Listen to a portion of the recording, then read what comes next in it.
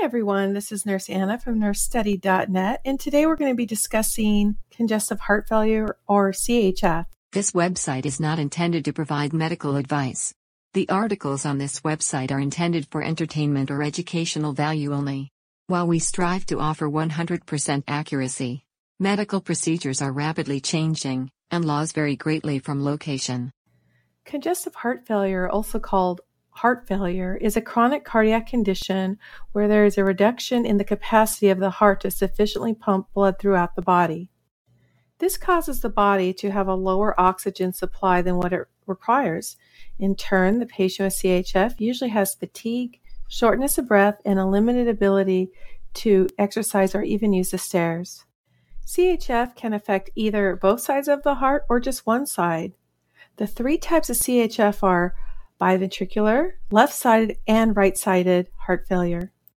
In left-sided heart failure, the left ventricle becomes enlarged and becomes dilated together with the left atrium in order to compensate for the increased pressure.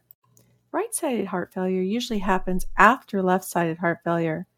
Pooling of blood in the left heart chambers causes an increase in pressure, impairing the normal blood drainage from the lungs to the left atrium.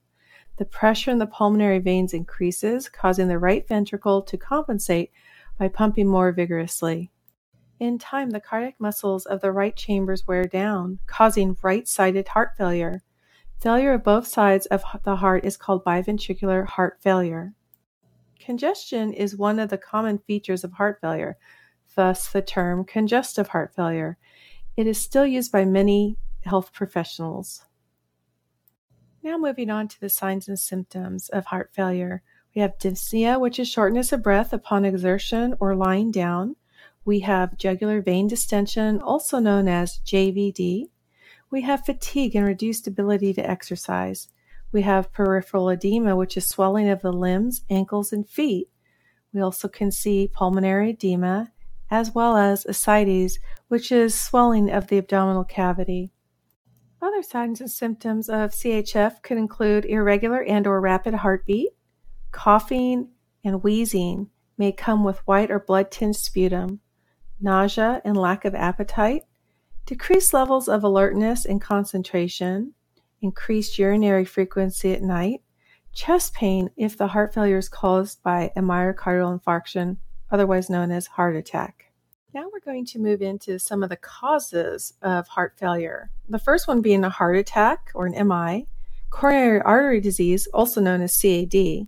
These are the most common causes of heart failure.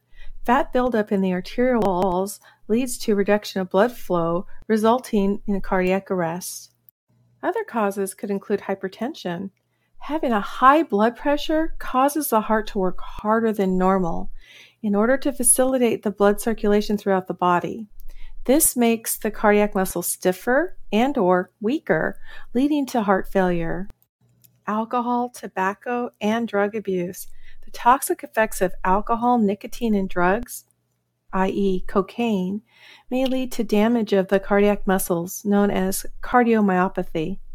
Congenital heart defects. Faulty heart chambers or valves at birth can directly affect the functionality of the heart. Other heart conditions, viral infections such as COVID-19, may cause inflammation of cardiac muscles known as myocarditis.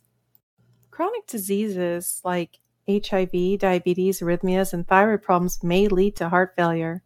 Certain medications, nonsteroidal anti-inflammatory drugs, otherwise known as NSAIDs, several anesthesia drugs, chemotherapy agents, and some antihypertensives put a person at a higher risk for heart problems, which may eventually lead to heart failure. Let's examine some complications of heart failure. One would be kidney damage. A reduction of blood flow from the heart to the kidneys may result to reduced capacity of the kidneys to remove toxic waste. If left untreated, this may lead to kidney failure, which may require the patient to undergo dialysis. Liver damage. Fluid buildup may result in increased pressure to the liver. If left untreated, this may result in liver damage, known as scarring. And finally, under complications, we could have other cardiac issues. Heart failure may result in faulty heart valves and arrhythmias. if there's an increased pressure in the heart or enlargement of the heart. Now we're going to move on to diagnostics. Physical examination. Sometimes crackles can be heard upon auscultation. You may also see signs of edema upon inspection. We're going to do some blood tests like a CBC, a NT-proBNP. We're going to do some imaging like chest x-ray, echocardiogram, CT scan, MRI, coronary angiogram, which is insertion of a catheter and injecting a dye for visualization. Other diagnostics could include an electrocardiogram, a stress test, which is letting the patient walk on a treadmill while attached to an EKG machine.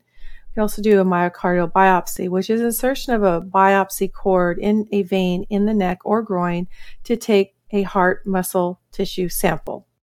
Treatments for heart failure would include medications.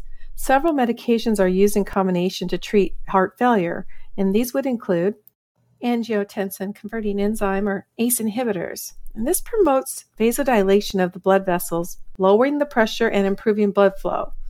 Sample would be lisinopril or enalapril. Another medication would be beta blockers because this reduces heart rate and blood pressure.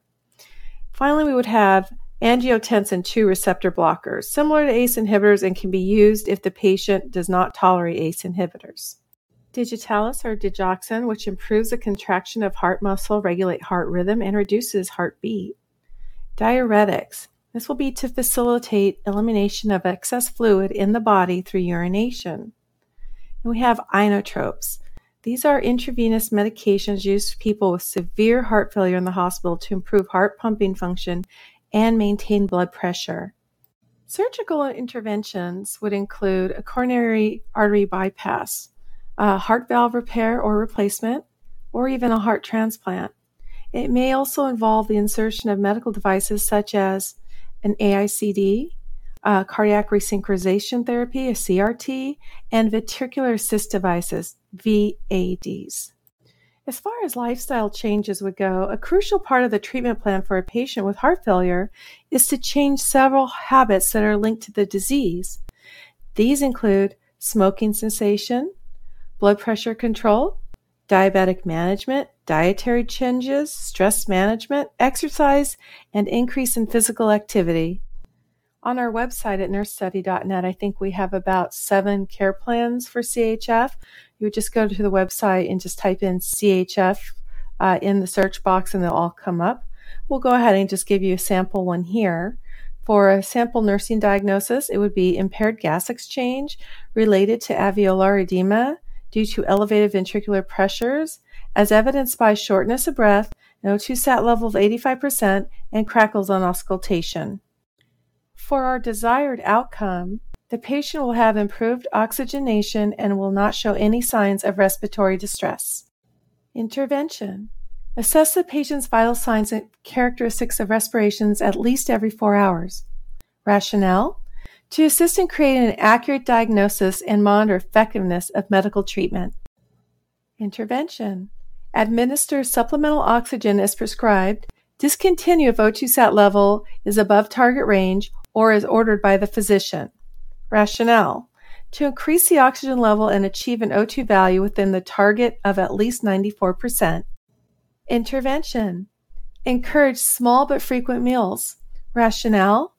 To avoid abdominal distension and diaphragm elevation, which lead to a decrease in lung capacity. Intervention.